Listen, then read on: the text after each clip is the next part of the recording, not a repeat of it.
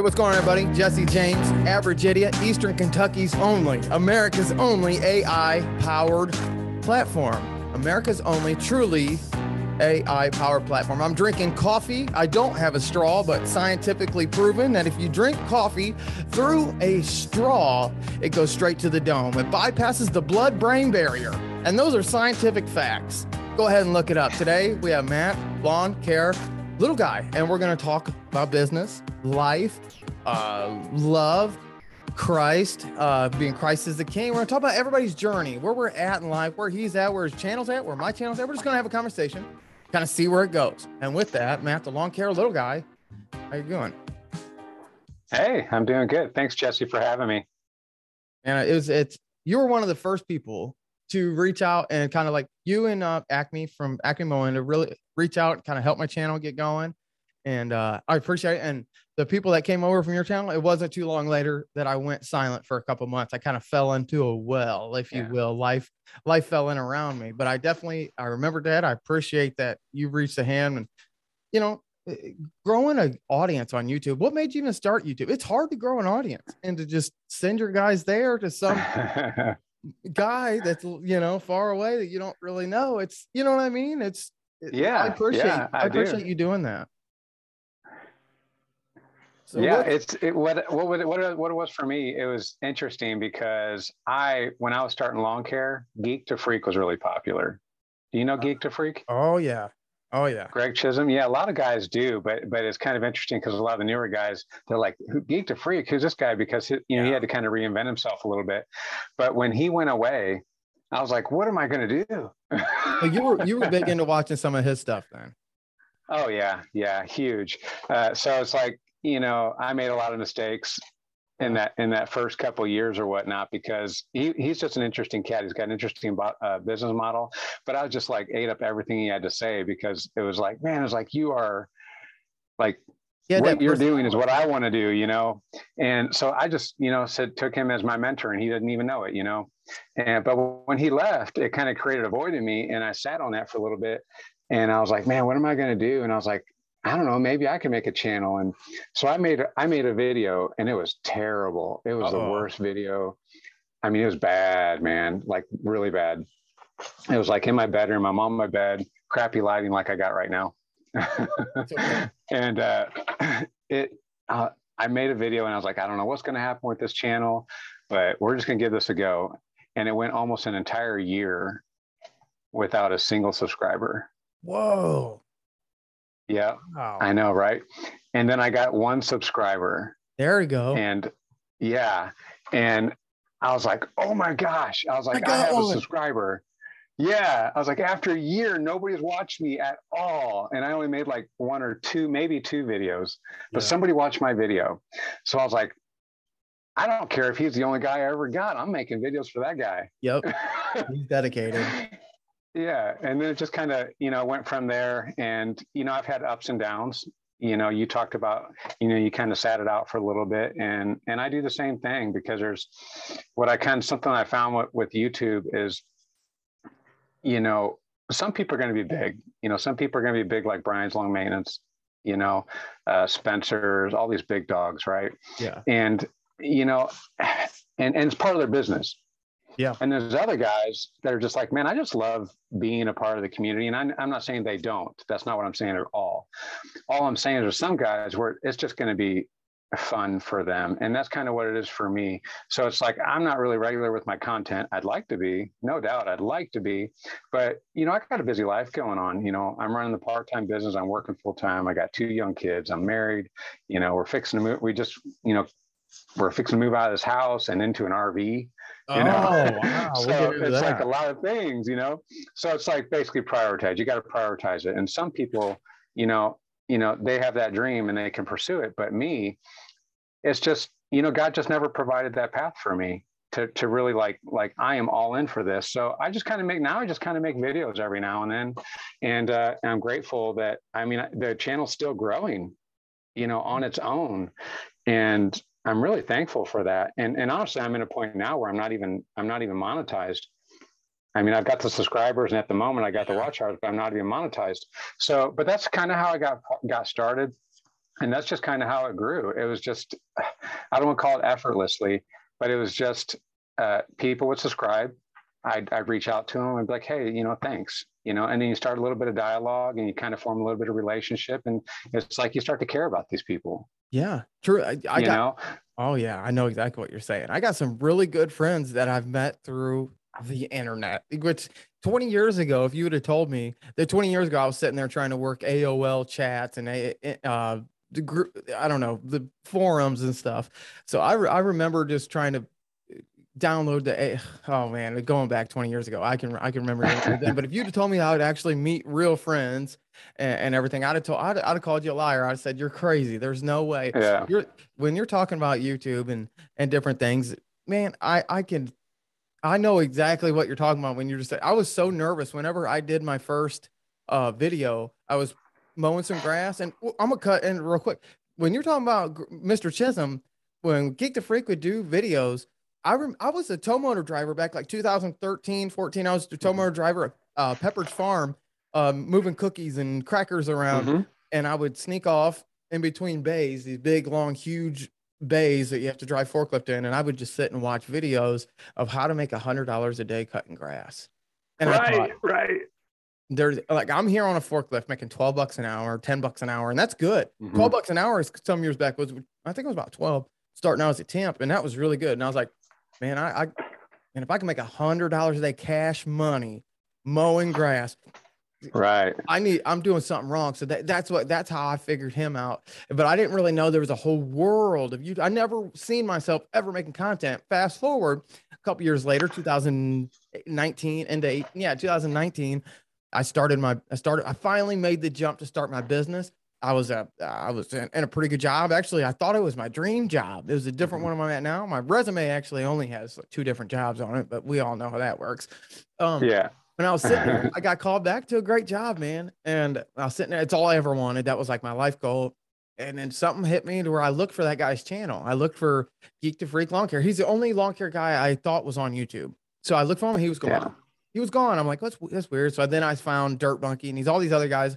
And that got my brain going like, oh, there's all kinds of content now. There's tons of content. Yeah. How to make money mowing grass. And that was kind of my first video after I finally made the jump to do it part-time. I just took my phone out. I rambled into it like an idiot. And then I thought if I hit upload, it was like Facebook and it'd be instant. Yeah. I didn't realize that. Like, so you know what I mean? I got scared. I didn't know Lord, is this really going to take this long? Who's got time? Right. So I threw it in my truck and then I just never paid attention to it. Well, I uploaded whenever I got home on my Wi-Fi and I had 4 views and it was a little bit too personal. So like my first 4 or 5 videos, I ended up taking off my channel, and Acme from Ben from Acme Mowing, he called me out on that. He's like, dude, you missing some videos here in the beginning. I was like, yeah, I'm missing like 5 or 6. I was a little too personal with my videos. A little too much information got out there. A client ended up seeing it. And yeah, I know exactly what you're saying. So, but when you're talking about just taking time, you don't want to force, and you could probably agree. You don't want to, right. For me, right. I want to be monetized. I want to take it to more of the YouTube podcast side to where I'm telling your story. And so everybody hears Brian's stories, and nothing against Brian. He's a good guy. He's a friend of the show, been on the show, but like, right. There's all kinds of people like me and you who do it. We're doing a part-time, kind of full-time. Money seems to be full-time sometimes, right. To do your business, right? So there's all kinds of guys out here with great stories. You got a great story. I got a crazy story. Everybody else got wild stories. With Juggernaut, friend of the channel, he's got a really crazy story with blowing up his YouTube. So that's kind of where I want to take it. So I'm not monetized yet either. I'm almost there. I'm really looking forward to it. And speaking of monetization, you had a video that made me cry like a baby. It was the video of Gary, the guy with the cancer. Yeah. I was just doing some research just to kind of see where your videos was at just before we was going. I was eating my dinner and I was sitting here and like had to like, because like when you have children and like, I felt the authenticity of the guy. Have you heard back from that guy or anything or any? Right now, because, well, he is doing better, but he, because I sent that donation in, I get these updates. So he's still running the fundraiser, but he is progressing. Now, I don't talk to him regularly. I just get these updates. and he's doing well. He's still on the right path, but you know, because of the situation he's in, Yeah. you know, he's grinding in multiple areas of his life. You know, and I really wish that video could have done better. And I was kind of hoping, because, you know, in the YouTube realm, and I want to make sure I keep the motives right on this, because I don't want to keep on bringing up YouTube necessarily and like money about it. But, you know, one video can blow you up, right?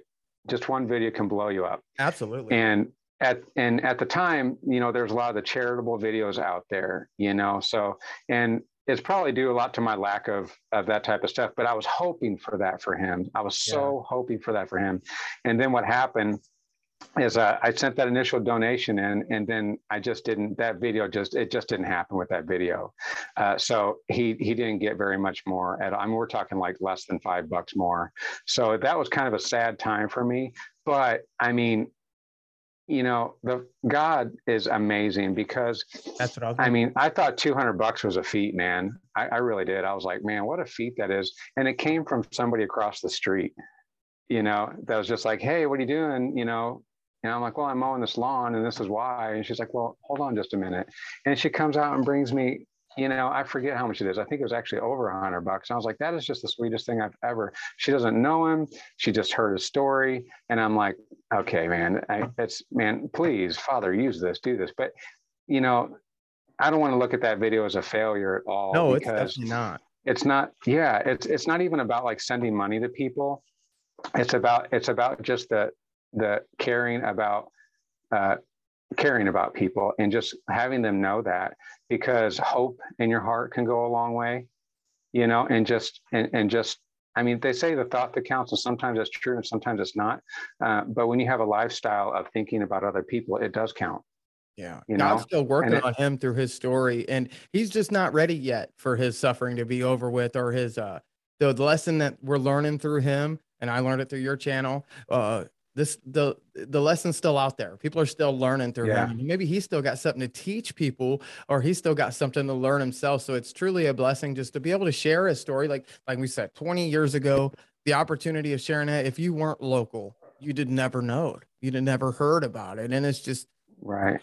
You know, I don't know. It was just gorgeous. So what's up with you in life, and what's kind of your backstory then? Like you briefly touched into it, but what's like your real story? Not the YouTube story, but like your life story. Who are you? Okay. I'll try to keep it brief, because I'm 45 years old. Take your time. Take your time. Now, I live in Oklahoma now, but I was raised in the St. Louis area on the Illinois side of the river. So there's East St. Louis. A lot of people know East St. Louis, at least from my generation, from Clark Griswold's, where he got his wheels stolen. You remember that? He's asking for directions, and meanwhile somebody's stealing his tires. Very true. Yeah. But I was actually the town over from East St. Louis, but that's where I grew up. And I come from a split home, you know, early. I was about 5 when my parents split. And, you know, home life was a little rough. Right. It was a little rough. My mom didn't have the best taste in men at that time. I got a great stepdad now, but so life was kind of rough. I kind of bounced between my home and my grandma's house, depending on how things were going. And then I joined the Air Force at 20 is what happened. So then I kind of did the Air Force thing, and that's how I got to Oklahoma. Who were you in high school? Like, was you the jock that was beating up all the dorks like me, or who? Oh shoot, man! Who that ain't true. Even if I wanted to be that guy, man, it's just the physique isn't there. No, man, I was the nobody. I was the guy that was purposely trying not to know anybody. Really? Well, you know, yeah. In the Odyssey, Odysseus said nobody stabbed his eye out. So I mean. And I don't know if you've ever read the Odyssey, but that's nobody can do a lot of damage. So I don't know. They can. I don't like to turn nobody. But so you're just kind of like the quiet, reserved guy then, just doing your thing.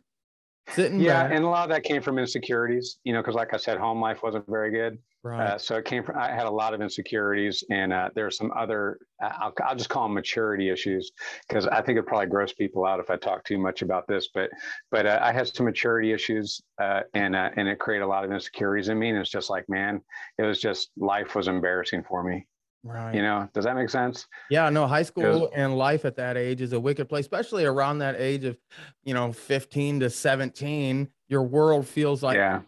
but looking back at it, it seems so silly. But at the time, I remember I used to write little silly poems, and I was a weird kid that would read Jim Morrison poems and Kurt Mm-hmm. Cobain and listen to weird grungy music, grew my hair out, and I was a Yeah. weirdo. But so I think we all have little weird stories, and then, gosh, yeah, I kind of miss that age. Anyway, so you joined the Yeah. military. Did you do that as Mm-hmm. was your family ever did you come from like a military style background, grandpa, grandma, or anybody in there in the military? Yeah. Or what inspired you to Yeah. join the Air Force? I was in the Air Force, and I'm the only one in my family that joined the Air Force, and I did that because my dad was in the Navy. Okay. And my dad was out of the Navy before I was born. So I wasn't a military brat, but I lived in a military community. But my dad was in the Navy. My uncle was in the Army. I had another uncle that was a Marine, and I had a brother that was a Marine. Wow. And what had happened was I had an ultimatum to go in the military. And so I went to all of them, and I said, okay, I'm going to the military. So which branch? What do you think? And every single one of them said Air Force. Really? I said, that settles that.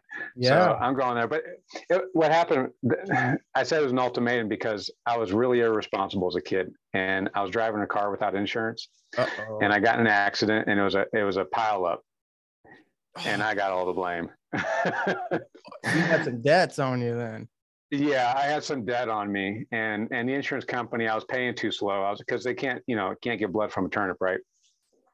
I'm working like 3 minimum wage jobs.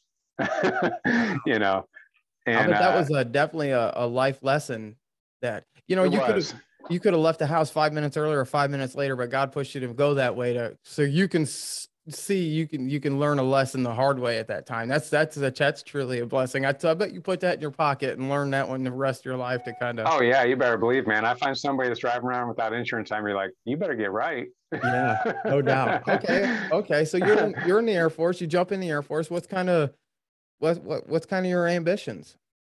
I wanted to be a vehicle mechanic, because I worked at Jiffy Lube for a little bit, changing oil, as if that's, any kind of, it's maintenance, but it's not mechanicing.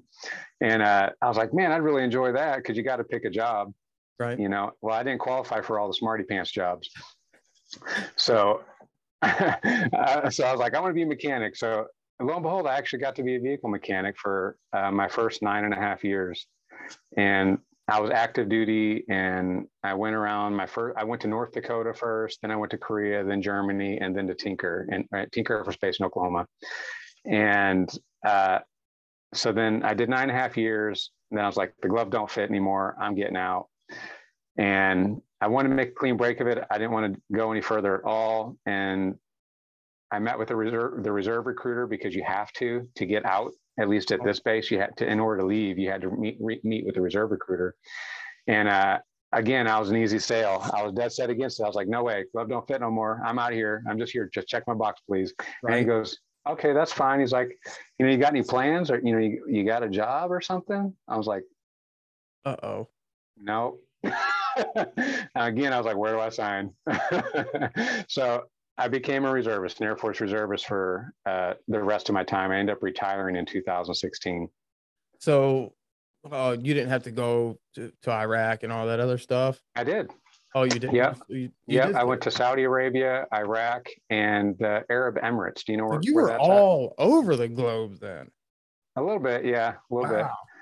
Yeah. There's a couple places I missed, but it was fun.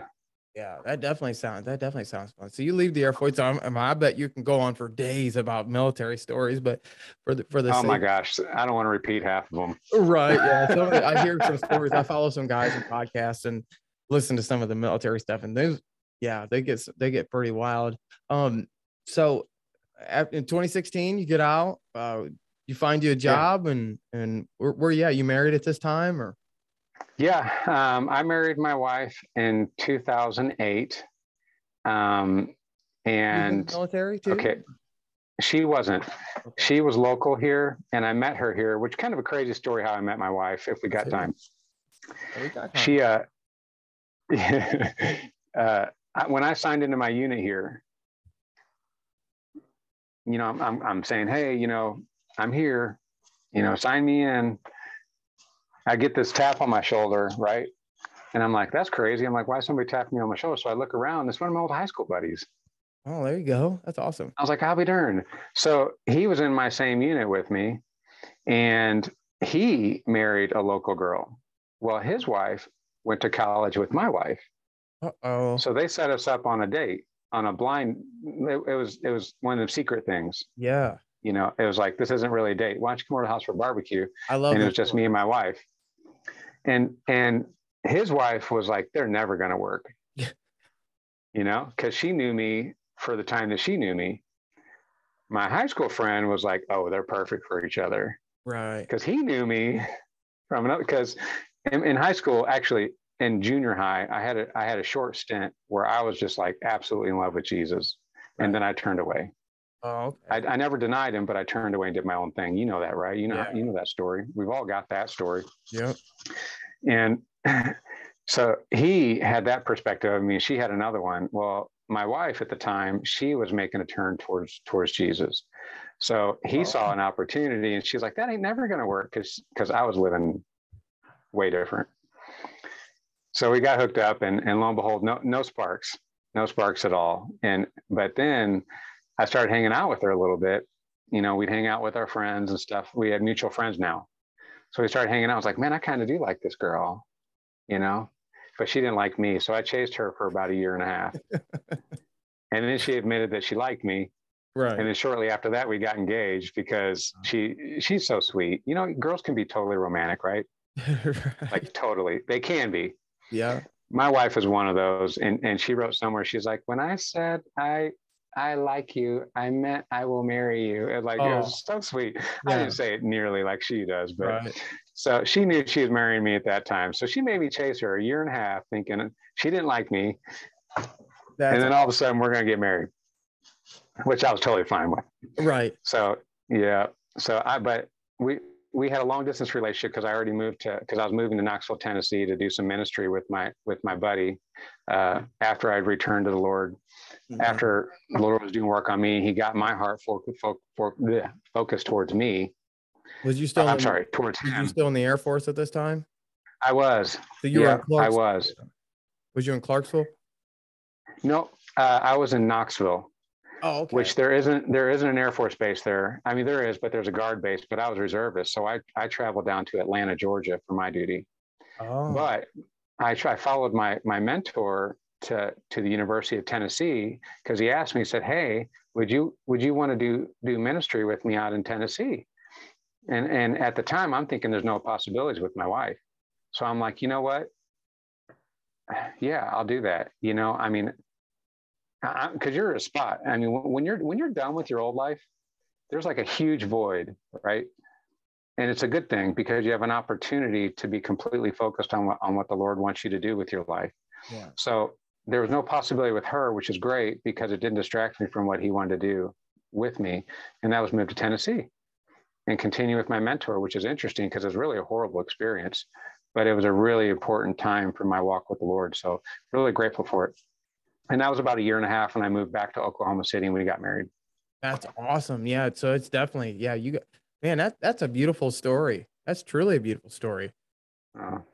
So anyway, you come now, you get out of the military, you do ministry. You still do a ministry now, or you like a youth pastor or anything, or? No, I never did formal ministry. It was always a lay kind of ministry. I love the lay apostleship. So, you know. Oh my gosh. Yeah. I mean, I'm sold on it, because, you know, churches can get it wrong too. You know, they can get it wrong. And I don't mean to say that. And I'm not saying they intentionally get it wrong, but, you know, they can. Yeah. You know, so I've never been a fan of like tying myself, you know, my job and my ministry together. Okay. Yeah.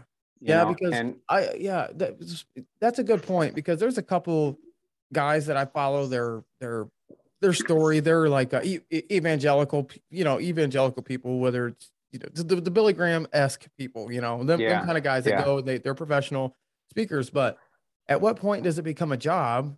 And what point is it, are you an on fire Christian, or, whatever, like at what, and then I see a lot of, I was listening to, like I was telling you, Rick Burgess, he was reading a book, Finishing Strong by Zach, no, not something Farrar. I can't remember who wrote the book, but it was a great book, called Finishing Strong. And he was talking about, like, in 1943 or 45, Billy Graham came in and he named off a couple other preachers. And Billy Graham was the lowest ranked evangelist at the time. They didn't think he was going to amount to nothing. And now, no matter who you are in America, if you're above the age of 25, you know who Billy Graham is.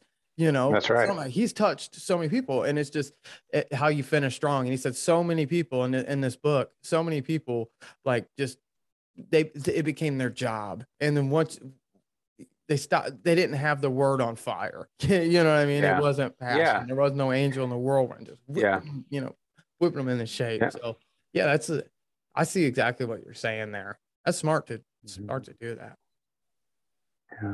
But anyway, so you're doing your thing. You got a wife. You're 26 or 2016. You got a wife. You've done a couple things around the world. You come back from Tennessee. You got children at this time then? No, not yet. That was it's funny. It's just going from one thing to another because we had trouble. We had trouble having kids. Not as much as a lot of people. So I don't want to be like, oh, it was so terrible. But when you're going through something, you don't know how long something's going to last, right? True. But in your mind, you're like, this is going to be forever. This is just the way it is. And it's kind of deflating.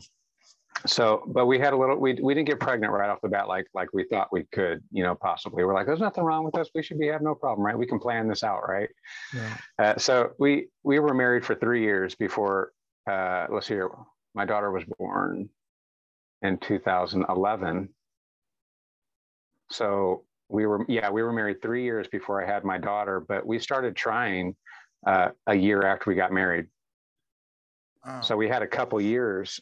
When I say a couple of years, there was obviously the pregnancy, 9 months, couple of years minus 9 months, where it's like month after month, it's like you think you're going to get pregnant. And, I can tell a little bit about my testimony in this part, because it's like, you spend a lot of time trying not to get pregnant. Yeah. That's because so when you get married, you're like, oh, great. Now, now there's permission here. Now it's something we want. And you think it's going to happen right off the bat because, at times, you're a little scared that you're going to get pregnant because you think it's, one wrong move and it's going to happen. Right. Well, that's not the way it happens for everybody, So we had some trouble with that. And then, but Kristen got pregnant and the pregnancy was great the whole time. But then, let's see here, the last month of her pregnancy, she was having really bad belly aches and we couldn't figure out why. So we go to the emergency room, like, oh, it must be like contractions or something like that. But they weren't. She had a bowel obstruction while she was pregnant with my daughter. So we went to the hospital and we were in hospital for a month, and it only took about a week dealing with pain. And it pushed my wife into a depression. A hopeless depression. Like she was saying things was like, I'm never going to leave this hospital. I was like, why would you think that? Like in my brain, I'm not saying that, but that's not real. And she believed it with all of her heart, So we had that time, and it was interesting because you spend all that time trying to get pregnant, and then you go in the hospital, and you can't, you feel like you're kind of robbed a little bit of things that you thought you were entitled to. But the thing that we kind of realized in there was that, we're not entitled to anything, we're not entitled to anything. And this was an opportunity, something that the Lord taught us through this was like suffering. We ought not waste our suffering, like you can you can feel sorry for yourself and you can think, oh man, this is like the worst place on the planet. This is like the worst time of my life if you want. But if you stay there, you're just wasting that suffering and it's going to be without purpose. And you're always going to look back on that time and you're going to say, that was the worst time of my life, which, obviously there's bad things about it. Or you can say, you know what, there's a purpose in this pain and I'm going to go through this and I'm going to suffer well for the name of Christ. And even though my wife wasn't always, got the happy face or anything like that, even though she's in pain, it was amazing what the Lord did through some of those nurses or did in some of those nurses, because we took that position. It was like, we're not wasting this. It sucks, but we're not going to waste it. And that's a time we look back on, and it was such a sweet time. And then it lasted afterwards too. It lasted for probably 2 years after my wife was dealing with depression. And as a husband, I'm irrational depression, not just I'm sad. Right. And as a husband, that's a difficult thing because you need to fix things and you can't. That was what was irrational in my brain, is because it's like, my wife is suffering. There's nothing I can do about it. So that was another growing opportunity, because I was like, I need to give that to you too, Lord. Like, Yeah. When she's not asking for nothing and there's nothing you feel like you can do, and all you can do is take it to the Father and put it in his hands, that's actually a really sweet place to be. It's not a fun place, but it's a sweet place. Yeah. Suffering. Yeah. I blamed everybody for my suffering except myself. Like, I blamed all the way up to God. It was all his fault. It was all my family's fault. It was all my background. Horrible.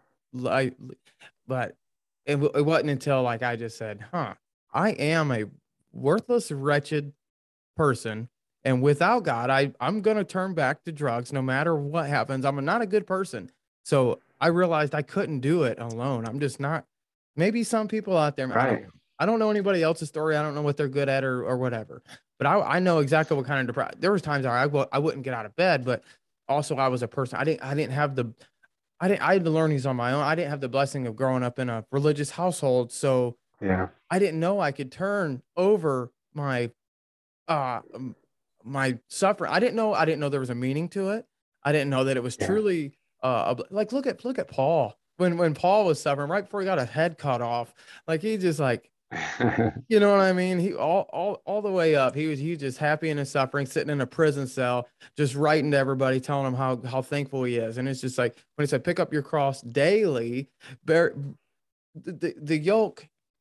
I don't know. I know exactly what you're talking about, because I've been through there and I ignored everything. And I never offered anything up to God. And God just said, you keep your sins then. Offer them to me, or you can keep them. Well, I kept them for as long as I could. And I just couldn't do it no more, because I look at all the guys that I ran with, especially in my time and all through my 20s, I was a worthless drug addict. And I say that as in, like, not trying to talk about anybody who's in active addiction that needs help. I look at it through myself, and it's just because I knew it was wrong. I knew, and I hated it every day. People say, why don't you? This is what I talked about when I was talking about the book of Jonah. And it was like, I knew it was wrong. I knew my world was falling in around me, and I knew all I had to do was quit. But it's like, I could have easier. It's so easy to say until you're in that, until you can offer it up, learn the lessons from it. You know what I mean? So we talk about that depression. And after I got clean, I thought life's going to be great here. And it wasn't. I would just lay in bed for months on end and staying in my mom's basement, had no kind of ambition. She's like, what? And I was just like, I don't know. I don't know. I don't want, I'd just rather be dead than just lay here in bed and stare at a wall all day. And then that's when I started to learn, and things like that. So I know exactly what you guys are talking about. And not that everybody's suffering is different, but I can understand. I can definitely understand. So after everything comes around, when did you start your business? What made you even start business? Like, what you get out of the military and you just decide, I want to part-time cut grass or what, or treat lawn? How did that even happen? Yeah, that goes to my second son, or not my second son, my second kid, my son. And my wife never saw herself as a stay-at-home mom until my boy was born. I was gonna say you were. So Oh, yeah, I'm not gonna you say know. that 'cause- So I had kind of, she's been throwing around the idea of quitting her job, you know, for quite a while. And, and but she never took it serious. She's just like, that's just not who I am. That's not, I'm a working mom, you know, and that's just the way it's going to be. Well, her heart started turning when my boy came around, and we had lived in the same house. You know, I think he was born 2014. Yeah, 2014 is when he was born. So we've been married for 6 years now. When my son came along, and I'm taking care of my lawn, and I love my lawn. It's the best lawn ever. You know, it's small, it's cheap to take care of. It's just beautiful. And, you know, there's a part that the Lord worked on me on that too, because I think I had some pride that I had to deal with in that. Oh yeah, for sure. Yeah, because you look at other people's lawns, and it's like, why can't your lawn be as good as mine? And I'm mowing it like 3 times a week, you know, fertilizing every month. What You made you know, learn fertilize? Did you grow up with the fertilized yard, or like my dad, now I didn't grow up with my dad, keep in mind, but one thing I did remember from my dad, from when they were married, is my dad always had a great lawn, always. that's And I love the pride behind it, man. I truly do. yeah, I mean, it's good to have pride, but man, I was going to a Uh, dark place for me, because I was looking at other people and shaming them in my heart, you Yeah. know. So you were just But you had your house, and you just yeah, wanted to take care of your house then. yeah, I wanted to do that, but then my wife wanted to quit work. So and she had a pretty decent income. You know, it was pretty good, and I had a pretty good job at the time. So I was like, this could be possible. But after we were like doing the numbers, you know, the home economics stuff, we realized, I was like, okay, we can do this, but we got to save more money, and I definitely got to make more money. Right. So I did I did the numbers, and I was like, all I need is 8 lawns. That's all I need, and we will be in the same financial position that we were before. That's all I need. You know, because we're going to save childcare now, because we're thinking like, man, childcare is expensive. So had a lot of help there. So I said, okay, babe. I said, we can do 1 or 2 things. If I got to make more money, that means I'm going to be working more. I don't have that option, you know, where I'm working now. So this is going to mean a second job. So do you want me to go work for someone else, and they tell me when I'm going to work? Or do you want me to start a lawn business, and So I'll say when I work? you already knew, you kind of in the back of your head, you knew you wanted to mow grass, going back from watching some YouTube videos and manicuring your own lawn. So you already knew that there's money to be made. And you probably looked around your neighbor's yards and said, man, if I did what from my yard to their yard, I can charge them that. And Oh so you man, already had the idea. I didn't even start watching lawn care videos until I decided I was going to start the business. Oh, okay. So I was doing my lawn on my own and having some success with it, just with like Scott's like weed and feed. I Okay. put that on there every 30 days, and I mowed it 3 times a week. That's literally all I did. And I had a little 21-inch Troy-Bilt mower. It was like a 149cc one, like super underpowered for anything, right? But I Yeah. was I mowing used it to 3 times paint a them. week, so it was cool. Yeah. I used to paint them Yeah. walk behinds at MTD. I hated them. And hang 6 of them on a rack, and you try to paint them. Yeah. Anyway, I know what you're saying. Go ahead. Yeah. You know, I had a curve shaft Boland's weed eater, and I didn't even have to have a blower, because not that much, there wasn't enough grass to blow off when I mowed. That's awesome. You know, so what happened was, I was like, man, it takes me like literally like 10 minutes to mow my lawn. So then I'm watching Geek to Freak, right? And I'm like, oh, I can do this. I can do this, yo. I'm like, I'm not even sweating when I'm done with my lawn. Right. So you can imagine I was in for a pretty big surprise. Oh, no doubt. So yeah. so how'd you start selling your accounts? Door to door, man. I started knocking Really? on doors. Yep. And I can't remember if I took a day off work. I can't remember or what, but I was like, well, I got to drum this up pretty quick. So I start knocking on doors, and which I don't do that anymore, but. Well, what do you think, real quick before we jump in, what do you think about door to door for the new guy? I think it can be effective in that you can get work that way. Yeah. And I got work that way. I got all 8 of my lawns that way. But what happened was I went and knocked on a door, and somebody actually sent me over there. It was a husband. He caught me on the side of the road. He said, "Hey, I need you to go over to my house. And, when you're done, give me a bid on mine." I'm like, "Okay, that's cool." Well, I went and I knocked on their door, but he wasn't there. His wife was, with screaming kids behind that door. Right. And she answers that door. I don't know why she did that, but she answered that door, and she's got kids like this, just screaming in her face. Last thing And she I'm wants. like, yeah, I'm like, I am so sorry. So then I get done with that day right then and there, because I'm like, I'm not knocking another door, because I have no idea what's going on behind that thing. Yeah. And I don't want to be that guy. Yeah. So then I go home, and my wife is like totally like losing her brain. And I'm trying to be a good husband. I'm listening to her, and I'm like, what's going on? Like, what happened? She's like, well, this happened. I'm having this kind of day. And then I hear somebody knocking on my door. Uh-oh. It wasn't me, obviously. Right. But I was like, never knocking on another door in my life. Yeah. But so it's effective, but I'm not a fan.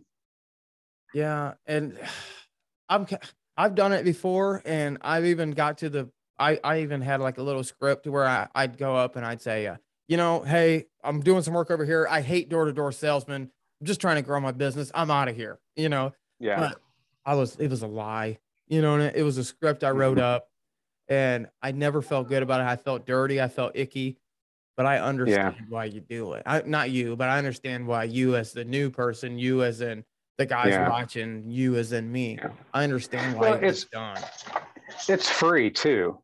Right. It costs you no money. It just costs you time. And, when you're first starting your business, at least a lot of us, probably the majority of us, I kind of feel like I'm kind of fitting in that, the larger majority of the people that are starting lawn care business. You're like, hey, I'll just use my stuff. I'll just, hit stuff up in my neighborhood, so I ain't got to go far, that type of stuff. And you just don't have the money. You don't have the capital, to go out there, and you got to grow it. You got to grow it from what you got. But that's just the way it is, and you learn. And some people might still do it, but honestly, when was the last time you saw a lawn care door knocker? It's been a long time. The last time I even did it was 2 years ago, and I've never had someone do it to where I live. I don't even get Jehovah's Witness at my house, so I have no one comes and knocks on my door. Sometimes I wish someone would come hang out, but no, I know what you mean. What do you think about what do you think about door hangers? I always felt weird about door hangers as well. I felt like I violated. I would hang my door hangers on mailboxes, and then I had people comment on my videos saying, that's illegal, this and that. I didn't put them in. I just put them on the little flyer or on the lip of it, because I never felt comfortable going up on their. I always felt like I was invading somebody's privacy. Your home is your castle. I just always felt icky. I never liked. But I get it at the same time, and I've done it. I've done it. I did it, and I've done it, and I didn't like either one. But what's your kind of thoughts on it? Because it has to be done. I think it can be marginal on the payoff, and I think this might be somewhat regional. But what happens in my area, like now, we got tens of thousands of houses right in this area. Like we're super dense, and that's why I chose to do it here. Right. Or one of the reasons why I chose to do it here. But what I found is people drive in the garage, and they may never go through their front door. Yeah, that's a great point too. There's a lot of nice. You're absolutely right, because you see the patio that runs around. Or I don't ever use my front door, other than maybe let my dog out or something. Maybe every now and again open a door, get some sunlight. I don't ever use my front door ever. And the reality of people using their front door is very slim. Anytime I've ever went to somebody's house, use a side door, use a back door. You don't use a front door. Half the time pizza guys don't even go to the front door. I know. If they're a pizza guy worth their salt, or that's around there. So I don't like it. And the reason I ask is you've been in business for a minute. You know a lot of guys in the industry, especially on the YouTube side. What do you think is maybe some of the best organic? Do you think Facebook maybe is the only way? Because Facebook seems to be dying. Yeah, I'm trying new things is what I'm doing. And part of it is because for 7 years, I've been a solo guy. And this year I'm hiring. I'm hiring 2 people this year. Oh, congratulations. That's a big step, man. It is. It's a huge step, as I'm finding out. I mean, I've always known it's a big step, but man, it's expensive. Yeah. To legit hire somebody, not 1099 them, but like Yeah. run a payroll, workman's comp, paying their taxes. I mean, it's expensive. And so, but I'm not full time. I thought I was going to go full time this year because of coronavirus. And can we talk a little bit about that? Is that okay? Yeah, no, coronavirus is what helped get me fall on my face and run my business to the ground. so yeah, I hate the virus. So yeah, we can talk about all you want. All right. Well, I work on an Air Force base right now, driving a fuel truck. That's my full-time gig. So when Biden came out with the executive order of the mandated vaccines for both civil service and contractors, I don't do vaccines. Right. So my job's in jeopardy. And there's a big, long story to that. And we can talk about that now or another time. But basically the gist of it was I was preparing to not have my job anymore. Right. So and that's I was like, well, I'm going to stop you real quick because that's a hard choice that a lot of people have to make. We had a mask mandate where I work at, and I got my shot because, whatever, it's just me. And I get flack all the time for that. I don't care. But I love the fact that you stood for your convictions and it's not for you. When I work in a private factory and we have a mask mandate and they were about to implement. Now I got paid $350 to get my shot. That could have been an incentive. I don't know, but they offered us. Yeah. And I said, okay, I'll do it.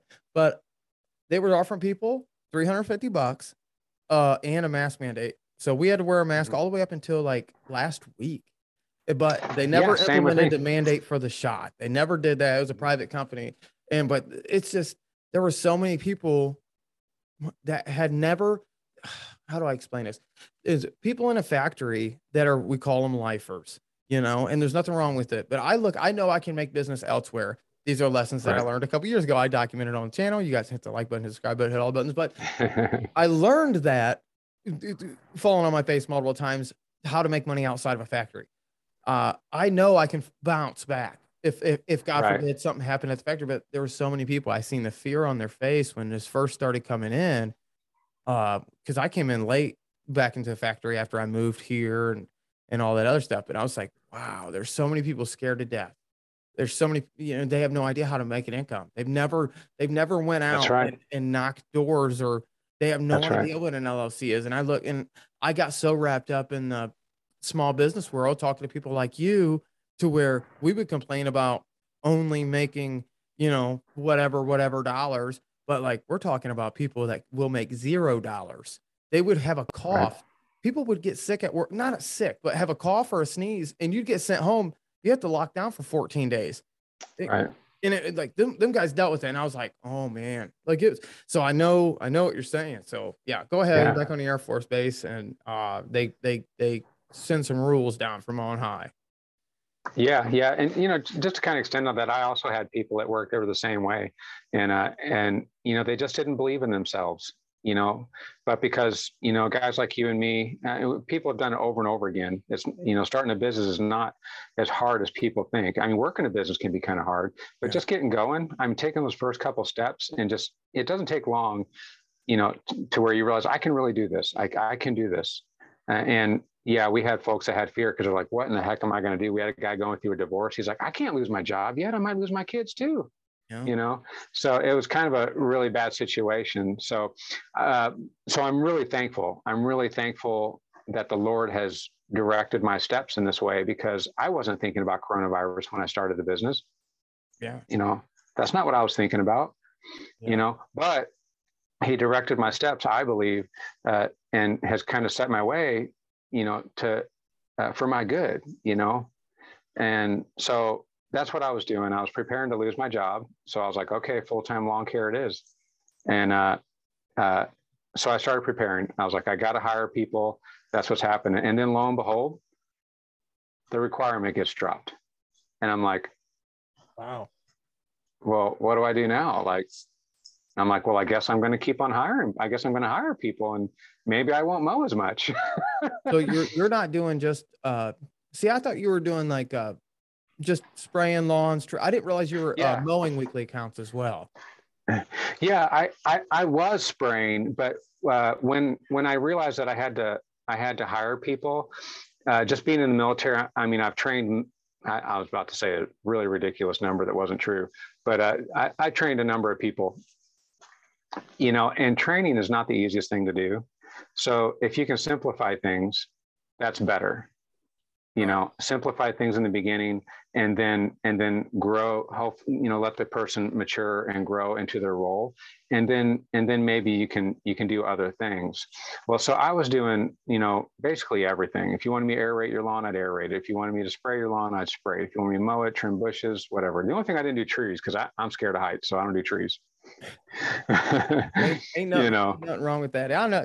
Yeah, I know exactly what you're saying. I'm in the process of, like I said, I moved to a different state, and I'm kind of restarting everything, revamping the YouTube channel, and I'm slowly building a business this time. I'm back in factory, which is good about my factory is I work 7 12-hour days, and then I'm off for 7 days, which is sucks for the 84 hours or whatever it is. Yes. But it's awesome to have the 7 days off. So instead of doing weekly mowing, which I'll pick up maybe some accounts I can do like 9 days, 10 days, 7, 8 days, somewhere around that.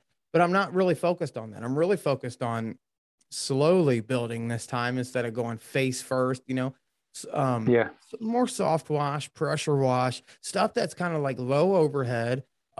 Risk management is so low to where I can schedule it out. I can get it done quick. You can go in, spray some bleach, get a driveway done quick, still make really good money. Now the reoccurring work isn't there. So I'm gonna have to I'm in the process of kind of finding a new name and building a new website. So I'm gonna start talking about more SEO work and Facebook stuff, but new guys, they probably won't know what any of that marketing strategy is. But yeah, I know exactly what you're talking about. Just simplifying everything. You know what I mean? But mowing is great. You know, mowing's great. Most people know how to do it for the most part. Except running a weed eater, I found hard to find good help that know how to run a weed eater. Right. Yeah, it's true. I mean, you know, and I think about that too. And that was one of my strategies, is because I was like, man, you know, we've heard this before. Well, it's just mowing.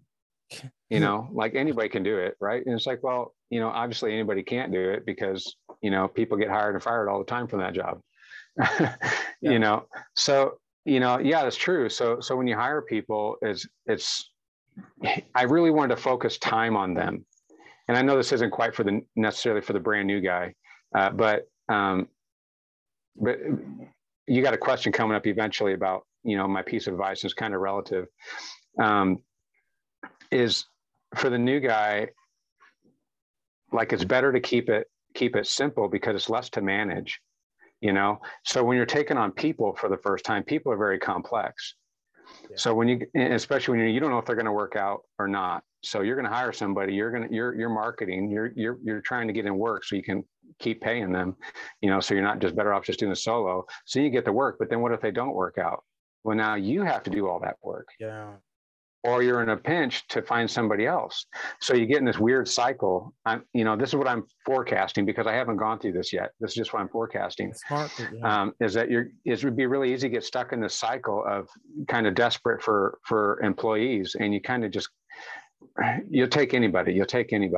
So I figured it's better to just simplify it. I'm just going to do a few things that most people should be able to pick up on fairly quickly.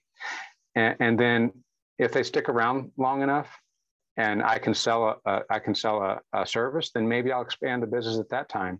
So at this time, I'm just doing mowing, bushes, mulch, and cleanups. That's it.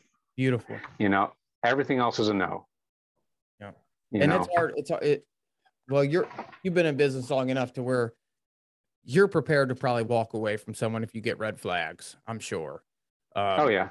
You're prepared to have, you probably have standards in your business and different things to where if you don't feel like a client's going to fit, you're just going to say, okay, this isn't, we're not going to work out. You know, you're going to break up with a client. That was one thing that I really, really struggled with. I would find myself being totally miserable, and it reflected. I was going back watching some of my old videos, and it really reflected in a couple clients that I had prior, my last venture. And I would go and I hated it and I didn't want them, but I thought I needed to take on every dollar, everything. And I didn't need it. And I realized this message part is more towards the new guys. find your target demographic, if you will, know the client that you want, or know the clients you're going to have the crappy yards no matter what. Take all the money you can in the beginning because you need the money. But the time that you're there, you're wasting time from going and finding someone. Or if you got red flags, just don't be afraid to walk away, because it's going to take time for you as the new guy to build the confidence to even know what you're talking about. You might know how to do all the work, but you don't know how to sell the work. You got anything to add to it? Because most people are scared to walk away from a job. Yeah, and that's happened to me. I think all of us have probably gone through that. It's like, man, I mean, the freak would have called it a PETA lawn, we've all taken those lawns, and sometimes you don't even know if a lawn is going to be that way. I mean, you get better at looking at the lawns and you're like, okay, that's going to be terrible. I'm not going to want to do that. But especially in the beginning, it's almost inevitable. You're going to take lawns that you're not going to enjoy doing. And you're going to wish that you didn't have them. They're still paying you, but you're just going to wish you didn't have them because you just dread going to it, and that's no different than your 40-hour a week job that, I mean, that's most people are unsatisfied. That's just a fact. Most people are unsatisfied with their employment. You don't want your business to look like that. Otherwise, you might as well just go work for someone else. Yeah. My opinion. Absolutely. I have a lot of guys that kind of get aggravated with me at the factory I work at because, they see my videos and I'm cheery when I leave work. I'm still cheery when I come into work. Then they see me pressure washing and doing stuff that they hate to do around their house, mowing grass, running a weed eater, running blowers, cheery, yelling into a camera, blah, blah, and they're like, what is wrong with you? I'm just like, they're like, you actually like it here? I'm like, no, I hate working here. I said, but I love you guys. And I said, what I told my buddy the other day, Brad, I told him, I was like, dude, you don't understand. I said, I get 7 days off. I'm still making money no matter what. So I'm building something outside of here. This isn't the end of the road for me. I said, this right here is just a stopping place. I'm just hanging out with you guys, having a good time. This is going to be my insurance and line of credit, proof of credit. So I'm just using this place. So it's like, I hate it. It's miserable, but there's nothing I can do about it. I need to come here, and I enjoy you guys. And he was just like, you're a nut job. You need to just go away. And I was too cheery for him in the morning. Coffee was too strong, I guess, that morning. But and that's kind of attitude. I look at opportunity a lot different. They're like, well, why don't you do this or do that in your business? And, everybody who isn't a business owner or doesn't have a business, they all have ideas for business. And I'm like, that doesn't add up, but the numbers doesn't really work for me. Everybody looks at capitalism and business as like Walmart or something. And I'm like, no, dude, like it's not like that. Does any of that make sense of what I'm saying? Oh yeah, absolutely.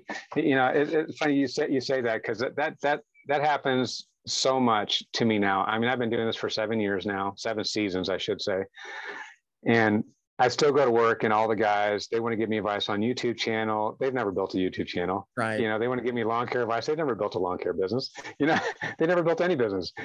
So and you're going to get a lot of advice, or people, just starting out, they're going to get a lot of advice, and it's so important just to be able to say, I'm not going to do that.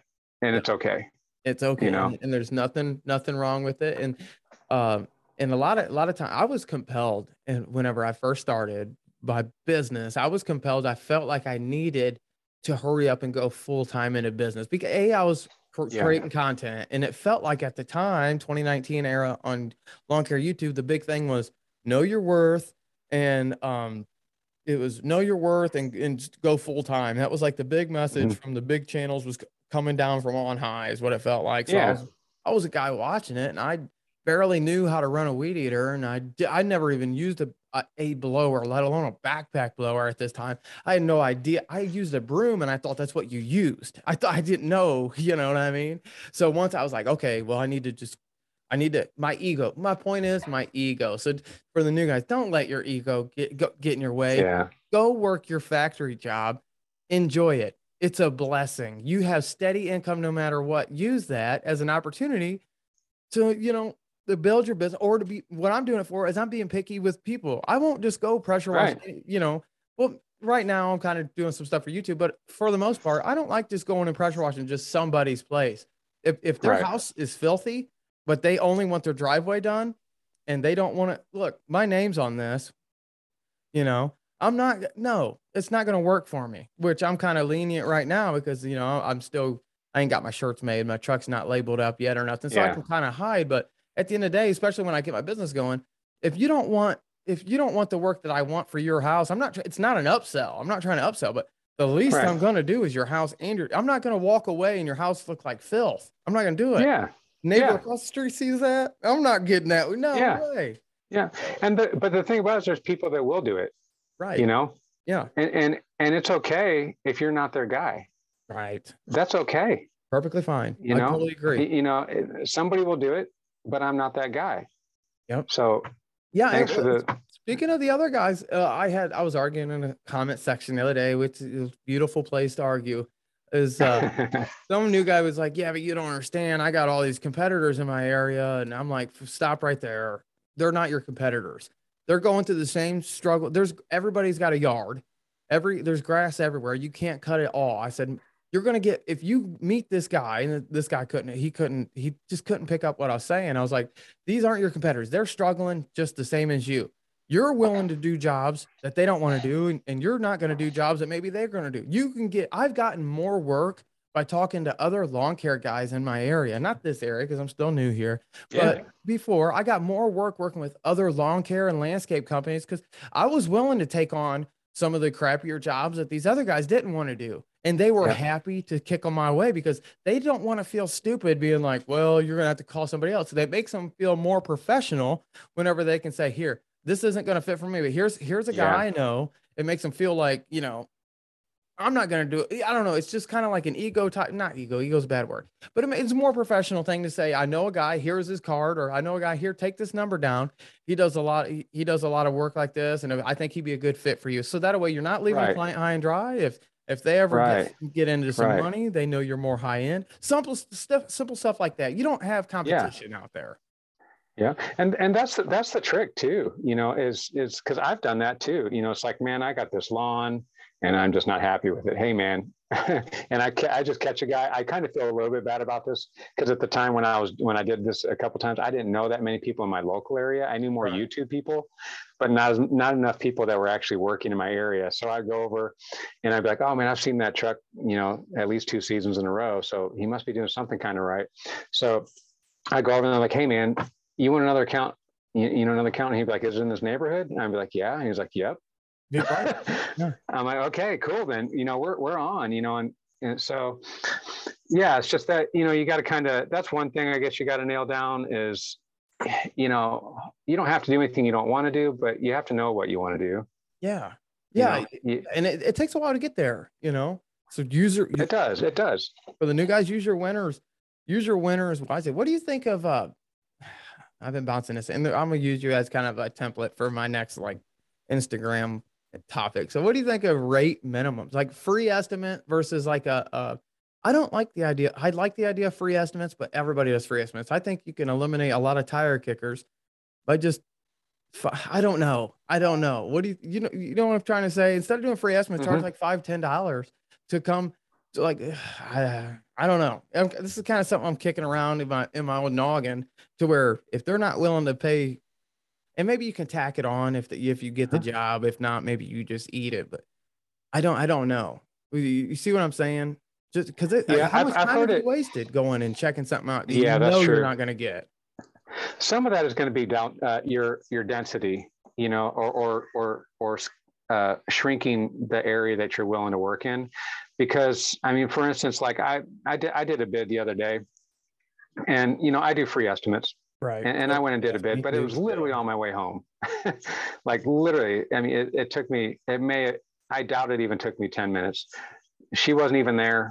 She even said, she's like, do I even have to be there? You don't even have to be there, So that's cool. So, but there's other things too that are more complex jobs. Like if you're into hardscaping or, if that's the market you're going for, that probably deserves a little bit more time. And I've heard people do, but usually for just mowing, there's not a whole lot, but there's so many different things you can do to make sure that you still get paid for that. So one of those things, is putting it on the bid. You could do that. But when you have reoccurring mowing, they just want the rate. Like you can't be like, well, I guess you could. You could be like the first one's 70, and then from here on out it'll be 40. You could do that, but most of the time, at least then when I've heard about doing that, that's because the lawn's usually overgrown. So like, what are you going to charge $100 that first time? How do you justify that to the customer in that way? So for the simple jobs, I think you can get away. Me personally, I think you can get away with free estimates as long as your service area is small, and it's a relatively simple job. The more complex are probably going to lend themselves to one times, and it's really easy to put in to get paid for that in the estimate. That makes a lot of sense. That makes, okay. Yeah, that makes a total lot. If I was doing like if I was only doing landscape installs, hardscape projects, yeah, I would definitely, or if I was a contractor, like doing service call, like your water line busted, I'm not driving all the way out there to look at a water line for free. I'm coming, I'm bringing some tools, okay. That makes a ton of sense, because lawn care, like lawn mowing, yeah, because everybody has free estimates. I'm getting a price over the phone. You can even qualify them over the phone, really, to where. Yeah, a lot of people are doing that if you know your area well enough. Yeah. And then even if you misquoted at first, you can like quote it, with like, satellite measuring. And then you can put something in if you have terms and conditions, you can put something in your T&Cs that says, hey, this is an initial quote. But if we get there and it turns out, you got planners all over the place and you want them moved. Right. There's a difference between quote and an estimate. You brought that up. That's brilliant, because I learned that lesson the hard way, a quote and an estimate, because sometimes you get into a job. Now you got to be careful, and you got to be easy when you sell it and when you explain it, and you can't start on something and then back out. But understand there's a difference between a quote and an estimate. You're just estimating what it's about to cost, versus a quote is you're saying, here's your quote, here's what I'm going to charge you, versus an estimate. I think it's going to be about this. Let me get out there and like actually dig into it and see where we're at. Now you got to be very clear. I wasn't. It does. Yeah. Communication is key on that, because when you throw a number out there, that's what they're going to expect. And you can't get too far and away from that. Right. So your estimate's it needs to be pretty close. Right. So, the other thing too, just to take that another step further, is if you had a client, because this happens to me more than I wished, because I just don't like dealing with it. But you'll bid a lawn, and it'll be somebody, like, let's just say they've lived there for a relatively short time, and they've got all these plans for their yard. So you quote it, and let's say they got nothing in the backyard. Well, they decide they want a pool. So they throw in a pool. Are you going to mow for the same price? Yeah, good question. Or, they put these obstacles, in your way that slow you down and take time. So next thing you quoted that job, let's just say you're a solo guy, you're going to mow for 30 minutes. So you quote it for whatever your rate is. Let's just call it $1 an hour. Let's just say, well, now all of a sudden it takes you 40 minutes. You're spending 33% more time on property, but you're making the same money at the 30 minutes. That's really true. That's why I wrote down. I just wrote my little note for topics. It's all about saving time. So, and I tied it into my quote versus estimate. And even reoccurring clients. And while we're kind of like on a random topic, Seth the lawn surgeon. This is off the wall. Seth the lawn surgeon. I was watching his Tipsy Talk the other day, and Seth's been in the business for a long time. YouTuber. Yeah. Good channel. He's a big dude, man. Big. I met him at GIE. Great guy. Anyway, he was talking about gas prices and people raising their prices. It's like, but he was kind of laughing about it. It says, you're gonna lower your prices when gas comes down. Right. And he kind of stared at the camera, and that got me to thinking, everybody on YouTube wants to give the best advice, but it's all about clicks and views. And I get it. It sounds good to say, raise your price, but he is correct when he questions, okay, when gas goes, because it's been to $4 a gallon before, and it's dropped back down to $2 a gallon before. No one dropped their prices back down because gas prices went down. So that's right. How do you, and I understand inflation, all that goes up and down. It seems like, I don't know. I always joke around and say, I'm not a gynecologist. I don't know. Horrible joke. But I'm not a smart person. So I was kind of simple. What do you think about with the rate of the gas prices right now, the inflation, 40% of all money was printed in 2019 and all the numbers that people throw out to justify Yeah. raising prices. What do you think about that? Well, first of all, man, I want you to know that, man, you are a highly intelligent individual.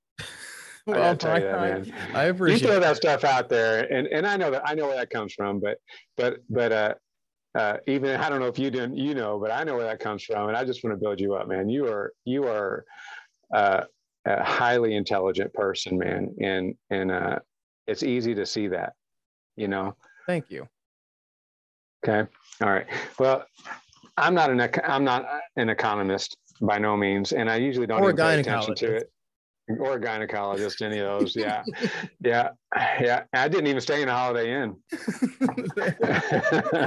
Anyway, back to what do you think of the rate increases and stuff? Yeah. In one respect, I totally agree with him. Right. Because you can't adjust your rate. People in our business where you got reoccurring work, they're budgeting. So just because there was a gas hike that week doesn't necessarily mean it's like, hey, I'm charging you another $3 on your lawn because of gas. Well, I actually thought about that. I don't know. I can't remember. It's somewhere between the first and third year. I was like, man, because everybody's like, oh man, gas, you're just going to go through gas. And I was thinking, man, well, that's got to affect me some way. When I started actually doing the numbers, like the difference between like 10 cents, and I can't remember what numbers I was using at the time, but I was like, okay, what if gas went up this much? How much is that actually costing me to do that one lawn? Right. To compensate for that 10-cent raise at the pump, that I'm putting in a can that I'm mowing everybody's lawn with, I got to divide that up. Yeah. Right.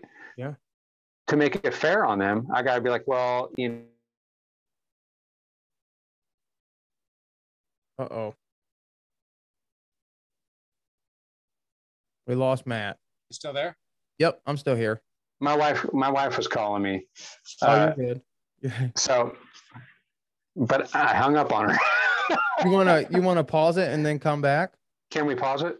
Yeah, let me find a pause button. Yep, it's recording now. Okay. Sorry for the gas price. Yep. So basically, you're going to the pump, you're filling it up. You might have 2 gallons, whatever, but you got to disperse that 2 gallons across everybody. So you got to divide that up. So you got to figure out, okay, a 10,000 square foot yard isn't going to cost as much to mow as a 5,000 square foot yard. And it's coming out of the same can. So that's a lot of time and energy trying to compute that and trying to adjust because gas prices went up 10 cents.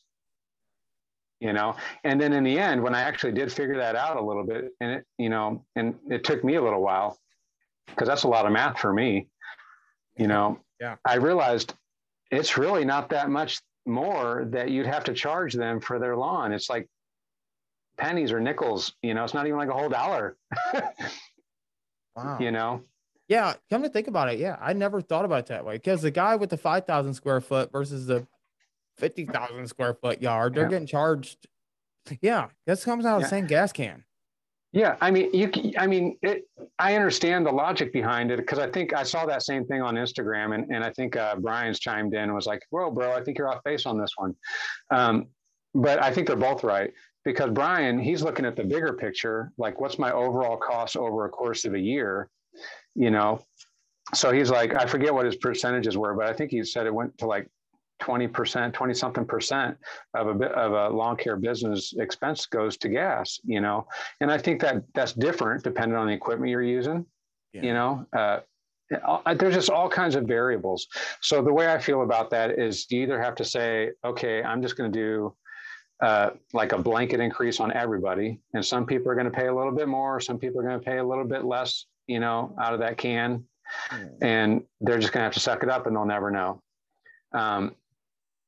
But Brian's right that there's more significant, or I'm sorry, Seth is right that, hey, if you're just raising your prices just because gas went up, right, you need to rethink that. Where Brian's mentality on that was, okay, gas went up, but then what about maintenance on all this type of stuff and blah, blah, blah, blah, blah, blah, which he's totally right too, cost of inflation. So, yeah, but I think if things start trending up, like gas prices go up, like right now we're at for non-ethanol, because we actually get real gas here. I don't know if you guys do. No. We get real gas, and you're like, 430 a gallon. Yeah, we're like 409, something like that. Yeah. So last year I say last year, it was probably more like 2 years ago. We were like $1.60 a gallon. Yeah, when So I that's first a broke big into change. the business, yeah, because my truck had a 32-gallon tank, and I carried a couple 5-gallon tank, and it's a huge difference, especially for someone new in the business. But if you just budget your business out right and charging your people accordingly to where they're paying for your equipment, they're paying for your employees, but it's hard to do it if you only got a handful of clients versus you got 20 clients a day for 5 days, and let's say you got 60, 70 weekly accounts versus you got 30 weekly accounts. Yeah, that makes a huge difference, especially on gas consumption. I mean, Yeah. that 7 clients a week, you're probably not even going to exhaust a can. Right. So But yeah, so it's like, as long as you're charging accordingly and you got a huge bit, people who got a very large business, like let's just use Rick from Caleb's Lawn Care. Yeah, he does a ton, and he's local to me, like 40 miles away. We talk all the time.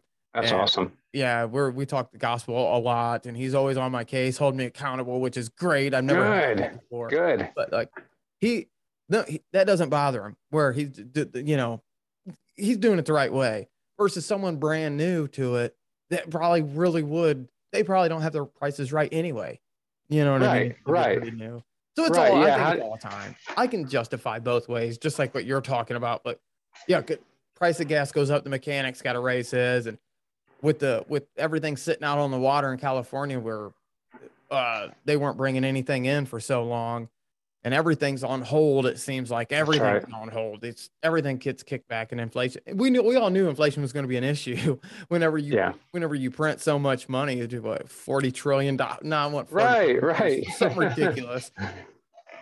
I don't know. Yeah. So that was just something that was kind of off topic, and we won't go too much longer. It's already getting to be 9:30. Time flies, man. I haven't even realized how long it's been, and anyway. So let's keep going to your story. Sure. So you're bringing on a guy, or have you already got a guy picked out? You've already training a guy, or? I've got 2 guys picked out. I've got 1 guy hired, and then you got to take on his. What month is it? March. His whole life story is now intertwined. Yeah. That's what made me nervous, where I just had guys 1099 and one guy just paid him cash. Oh, you're not allowed to do that. Oh, shut up. Whatever. Everybody does it. But where I had to everybody says the owner gets paid first. I never did. And maybe I did it wrong, but I looked at him. He had kids and family. I wanted to make sure he was taken care of. I didn't realize the amount of responsibility that I was bringing on whenever I was just paying guys cash. Like, I don't know. Do you know what I'm trying to say? Like, their life is now in my hands, I felt like, and maybe I could have been crude, but I wasn't that way. I wanted to make sure, so I went last, and that caused a problem with my lady. I didn't put God first in my business, and I didn't have my wife involved, or my fiance involved at all, so it wasn't fair to her. And that's no wonder why I didn't succeed. I built it on sand instead of rock, But anyway, keep going with bringing a guy on and stuff. Yeah, no, I totally felt that, actually. And that's one of the things that my wife was very concerned about. She was like, if people are going to work for you, you understand that, like, they're going to count on you for a paycheck. I'm like, yeah, that's pretty heavy. That's super heavy. And last year I was actually reading in the Old Testament, and it was talking about, all the Old Testament laws. The Leviticus laws, or the first 5 books of the Bible are all considered the law. Yeah, that's so. Yeah. So I was reading in there, and it was talking about, like, that relationship between, like, employer and employee, and it talked about how if you have somebody working for you, and they're poor, and they owe people money, like they have debts, right? They're trying to live their life, because it's hard to go through this life without being in debt to somebody. We're all in debt to somebody in some way, right? Whether you're paying rent, or you got a mortgage, or your car. I mean, we're all kind of in debt. Everybody's got bills, basically. And they knew that back that time. It's interesting what it said, and it impacted me. It said, if you got somebody, basically an employee of yours, they're in a hard time and they're relying on you for money, don't make them wait for it because they owe people. Like, don't make them wait. It says you're supposed to pay them every day.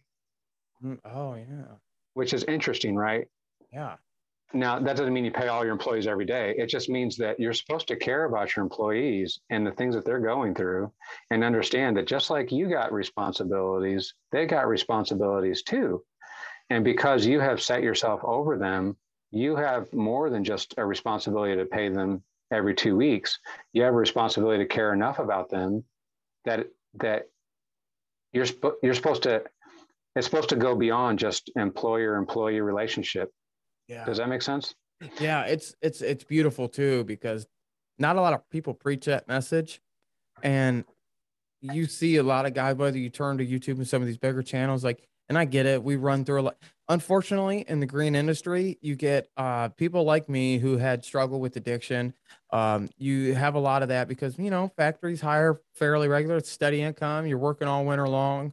You ain't got it, but they're like, I had a message for people before, is like, that guy that you might have overlooked or you think is a junkie or coming out of addiction, you're not going to get, he might go to bat for you if you just cared about it. He's probably one of them guys like me. He's never had anybody, do anything nice for him. So he could be the nicest, give you the shirt off his back if that was it. Yeah. How do I explain? I'm getting all twisted up inside. So I know exactly what you're saying. Like, as capitalist, I mentioned something in one of my last videos. I said capitalism is a beautiful thing, but it's also ran down because of horrible people that, got into it, and they just destroyed the pure capitalism, the pure trade. Me going to a kid across the street, being like, hey man, after you get out of class, you can come work for me. And the beauty of it, to where you can help him buy his first car, but you're not doing it at all. He's working for it. And without him, you wouldn't be able to handle these certain clients, and you're building this together. Maybe you sell your dream, maybe you sell it to your right-hand man, or your first employee usually becomes your right-hand man. Maybe they buy into the dream and they can grow with your business. Now, you own the business, but they're a big part of it. And maybe they can be the crew man later on and make real money. Like, they help you make, because you can only get so far as a solo guy. That's absolutely right. That's absolutely right. Yeah. So for the long term, I mean, people have to consider, not just what's a business model, how am I going to generate revenue? How am I going to keep my bottom line where I want it to be? It's so important. And the Bible's really teaching me a lot about business in this way, in regards to the proper way to treat people in business. If you care about them, and you do what's right by them, that's kind of, at least that's my experience now. I feel like that's uncommon in the workplace. Yeah. To go treat to work someone and like actually, a worker, they're going to act like a worker. Yeah.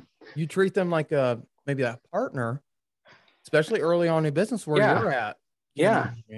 Kind of try to invest in them, or try to help them to see that, I'm growing this business for me. That's true. This business was here before you, but I can't do this without you. Right. And that makes you, in a way, not legally and not authoritatively, but in heart, that makes you part owner of this, really. Right. Yeah. Take pride. Pride's still a bad word, but take pride in what you're doing, and sell them the dream, but not sell them the dream so they work for you and then you're going to pull the rug, but just be genuine and real. Because, I had a supervisor at one of my old factories, to where if he literally told me to go punch a guy in the face and I knew it was wrong, I would still done it, because he went to bat for me I would have done anything. He was just such a great leader. And if I could ever aspire to be, it's all about, to boil everything down, it's all about charisma and leadership. Yeah.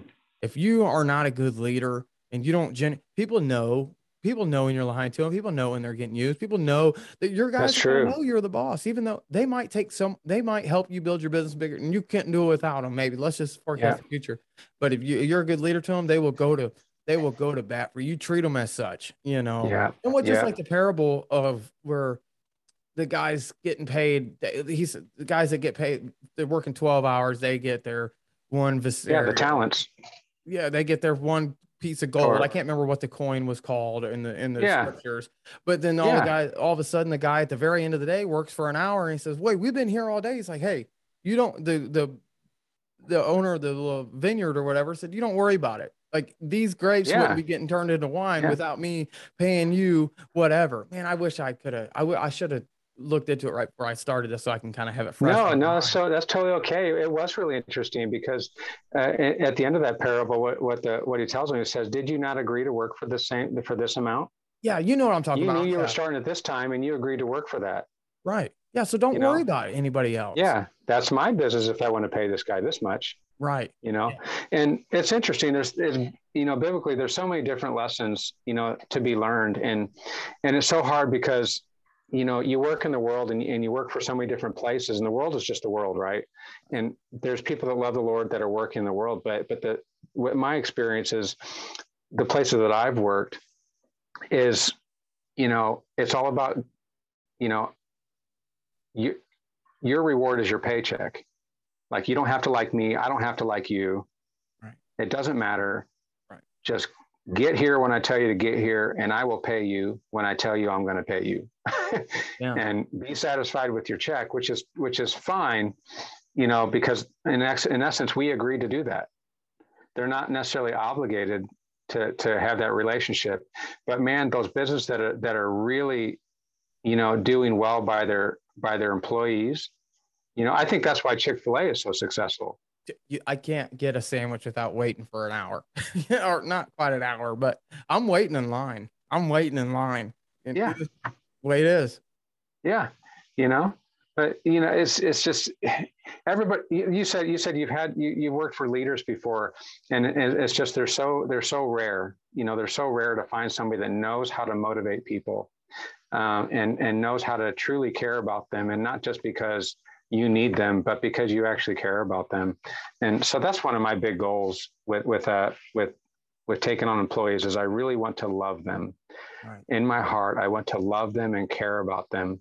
And some people might say it's like, well, that might be to the demise of your business if you care about them more than the business. I get that. I hear that too. And it just breaks my heart to even that's your first thought, that I've heard the same thing. And it's like, man, you haven't even give the guy a chance. You're already being greedy with your business. Or, I don't know, but I know exactly what you're saying. Sorry to interrupt. Yeah, no, it's totally fine. Cause that can happen. That is a pitfall, but the more we grow as leaders, we know where to draw the lines, cause you got to be wise to say, okay, this isn't working out anymore. But you're right. You can't be so closed off to your ideal employee that everybody else doesn't matter. Yeah, because no one's gonna, like, especially at first, no one's gonna, let's say, for the people I helped out, that's rude to say, for the people that I picked up and paid them for the whatever, they didn't really truly care about my business much as I did. But at the end of the day, I'm the one that started it. I'm the one that's got the bread. Like, they're doing a job, but I didn't do a good enough job as a leader to sell them on my whole goals. Like, I got so wrapped up into, like, at one time, I still think about it all the time. I dropped these two guys off and told them what to do, and I see it all playing out in my head. And I get back to the job 2 hours later, or 3, 4, 5 hours later, whatever it was, and nothing quite kind of got done like how I thought it was. And I was kind of a jerk about it. And they know that it was out of my character, that I was just stressed out, but they still got that. I paid like $20 an hour. So I was feeding out money for a 1-day job that turned into like a 3-day job. And we all got these stories, and I was so new in business and I was spread so thin. It wasn't fair to them either, but it wasn't, I should have done better, and those are pitfalls that I learn. I look at them like, well, looking back now, like, I'm so glad that happened. So I know, to do better. But yeah, absolutely, man. So you don't waste those times, and that's something that I've tried to do, or something I tell myself in my business. Like, you know what, if something doesn't work, just stop doing that. Just don't do that anymore. Right. Do something different. And I'm not going to say it doesn't matter what you do after that. It does, but you'll know, but you got to stop doing the same thing over and over again that isn't working. You got to do something different, even if it's to the next wrong thing. Well, stop doing that too. And until you find the right thing, you find that thing that works. Yeah. And business takes time. So real quick before we close up, you said you're Sure. moving to an RV. Yeah. I love it. What's going on? Okay. Um, okay. My wife, she wasn't going to be a stay-at-home mom. Mhm. She wasn't going to homeschool our kids. Those two things happened. And then never I wanted to love move out. homeschool. We'll talk about that on a different time. She didn't want to move out in the country. Me and my wife's first camping experience was with our Bible study. Say, hey, we're going camping. My wife thought it was just lunch at the lake. Uh-oh. And we're going back home and sleeping in our bed. I'm all like, we need tents. We ain't got no sleeping bags. We need to be doing. She's like, what are you doing? I'm like, we're going camping. She's like, yes, I've got it covered. I said, no, you don't. That's awesome. That is awesome. So yeah, so here we are. We bought land at the beginning of the year, and Congratulations. and honestly, it's people are gonna have called me a little bit stupid, but man, I had like 4 or 5 401ks out there. I just dissolved them all. Just went and bought land. That's all. They don't make no more of it. No, and again, Father, I call him Father at times, but Father, really just directed our steps on the house that we have. And fortunately, with the market up, we're just going to make a ton of money on that, and we're going to rebuild a house. That's awesome. And we've never been rich people. We've never even been like, we're just normal, average people. Our house is 1,500 square foot, and they're stacked right on top of each other. That's the kind of neighborhoods we live in. I mean, that's not like richness. As a matter of fact, when we built our house here, people are like, "Oh yeah, this is going to be our starter home." I'm like, "This is our forever home, yo." Yeah, this is our home. Like this is the biggest house I've ever lived in. Yeah. And so now here we are. We're developing land and even that's teaching me about business because I can't get a contractor to return a call. Yeah. So I'm like, I'm not going to be that guy. I am going to return phone calls. Did you automate, or are you going to automate some of your like phone calls? Like maybe like I thought about getting like an 844 number, like a toll, and then have it. I don't know, kind of. I don't know. I'll probably just have my number on a shirt like everybody else, but I did look at some of the automated systems to where you kind of weed out some people, and then it goes to. You know what I'm talking about? Does that make any sense of what I'm saying? I'm not sure because I haven't had to do marketing very much in my business. Okay. Yeah. It's like you set your number up, like this number you'd put on your van or your truck or trailer. Oh, okay. Okay. Yeah. Yeah. It'd be like an 844 it's like a call number. Forwarding. It's a fake number and it just forwards it to your phone. Right. And it kind of weeds some people out because you know what I mean? With it kind of, the idea is like, if they're just calling for a legit price check versus, going to your email, going to your website or, going to your, whatever. It just weeds kind of tire kickers out. But then again, same time, if you're trying to pick up more mowing accounts that, big difference between landscape installs versus mowing. Right. Not denigrating, but I'm trying to automate as much as I can, as long as it makes sense for the business. And sometimes you don't know that, until you try it and it falls in that category. If it didn't work, then stop doing that. But right now I'm automating, like when I got a delinquent invoice, I got automated follow-up, reminders, because I just can't stand having that phone call. Like, hey, would you pay your bill, please? Yeah. Yeah, I can't. I still have a couple of, well, obviously I'll never see it again, but I definitely, and those are the accounts I had the red flags to where they were already late payers. There were red flags from the beginning, and surprise, it was always trying to do discounts and always trying to do something. So yeah, I'm not surprised I never got paid on them. And I just washed my hands and walked away, and I won't hold anybody, but it's still in the back of my mind, the little lessons I learned along the way. I think you getting land is so awesome. Are you going to vlog any of that situation or? I mean, I'm so casual with my channel right now. It's kind of one of those things. It's like, I want to, right. I want to, but with all these balls I got up in the air, right. Because I said we're moving into an RV. That's hopefully temporary. I'm hoping to only be in the RV for 6 months.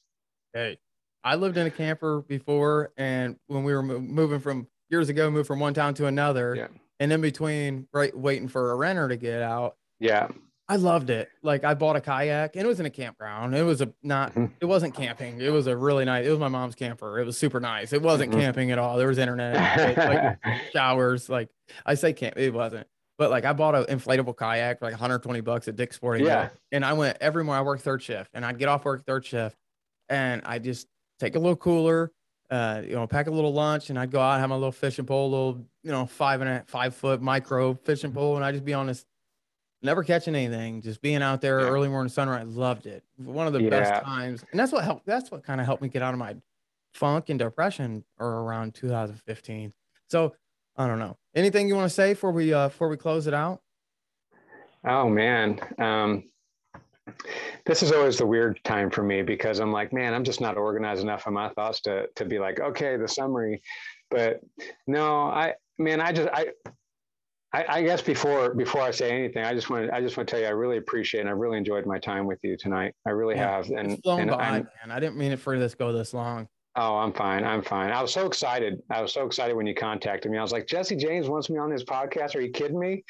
Like, Yeah. oh, that's awesome. Yeah, it's true blessing for me to even be able to get you on here because I want to get the real deal guys and not, not nothing against the other channels, but like some people got a script together and I don't Yeah. like channels with scripts together. I don't Yeah. nah, I want the real deal, I like it. And Yeah. I like talking about God. I want to be honest. I want to be fair. That's the idea of the new rebirth of the channel is to be open and be honest Yeah. with the real Yeah. version of it. And I love what you're doing. You extended me a graces, and hopefully we can get. Hopefully, some of my channel's been kind of dead. So maybe if it pops again, maybe a lot of people have float over to your show. But man, I'm so happy that you came on. And Yeah. obviously, It's I'll have your links in the description and Yeah, stuff. sure. That sounds good. And I will try to get some content out if I can with the land, just kind of our experience because it is kind of neat. It's kind of new, but I will say this: I'm a little protective over my family now. Uh, we didn't have any negative experiences, but what was happening is when I was trying to really try to do something with the YouTube channel, somebody pays for that, and it's my family, I mean, that's what happens. So I'm trying to ride that line, you know. Speaking of that, when I got home, Kayla knew I had an interview coming up with you, and she just wasn't sure when. And Jesse Michael was going through potty training, my 3-year-old, and like she's just like right now, and I'm just like but we had a plan that like she's going to be involved in the business. I'm going to start teaching her how to edit. So she knows now, Yeah, but before she would be super mad before, but now this time I yeah, actually got her involved. And a lot of people don't understand, like they'll watch a video and maybe they don't like what I say or you say, and they hit the thumbs down, they move on. They only watch a minute or two, but it's like, man, a lot of time goes into these stupid little videos. Yeah. We might not be the that's best right. at editing. We might not know how to do it the fancy way or know how to keep your attention, but we do enjoy it. And we we make these videos to truly help people and to share our story. And, That's true. That's so there's a lot true. of love that goes behind the videos and a lot of work that goes behind it, and a lot of missing time from family. You're away from your family and kin. I'm away from my family and kin. And it's truly, I believe, to help somebody along. I don't want people to learn from my mistakes. I want to be able to share my story, learn from my Yeah, mistakes. I want people to hear yeah. your story. I want them to know that, if you're in any kind of trouble, you can always put it on God. God can take it. Well, Oh you're yeah, mad at God. That's what, lastly, too, is like people say, I don't know what to do. And yell at God if you have to. He can take it. He's the creator of the universe. If you're mad, go to the woods and scream as loud as you can. I don't care what you got to do. God can take all of it. Don't take it out on anybody else. You don't need to lay in your bedroom yeah. like I did and go scream, yell, punch a tree. Don't break your arm, but God can take it and you'll be better. It'll be better for it. I Just definitely don't punch a appreciate. rock. Yeah, don't punch a rock. Yeah, I definitely appreciate you being on. All your stuff will be in the bottom below and all that good stuff. Got any last words then? Just Lord bless your audience, man. Lord bless you. Uh, I feel like I've gotten to know you more, and your audience identifies with you. So I feel like in a way I've kind of maybe gotten to know them a little bit more too. So, but anyways, yeah, just Lord bless you. Lord bless your audience, bless your channel, your family, your business, your full-time job. I love what you said about that. You've been a real encouragement to me. I hope that I was encouraging to you and to anybody that's going to listen to this later on, maybe. And man, just reach out anytime if you want. Right on. Well, I appreciate you coming on. It's definitely been a blessing. So with that, hit the like button, hit the subscribe button, hit all the buttons. The lawn care little guy the links will be in the description below. We appreciate you guys listening to, well, these are important stories. So we definitely appreciate you listening, whether you're listening to iTunes, Stitcher, SoundCloud, Spotify, YouTube, all the places, wherever you buy, sell, or purchase podcast/YouTube. Appreciate you. This was the Average Idiot Podcast. Appreciate you guys. Eastern Kentucky's only, America's only AI powered platform. We'll see you guys later.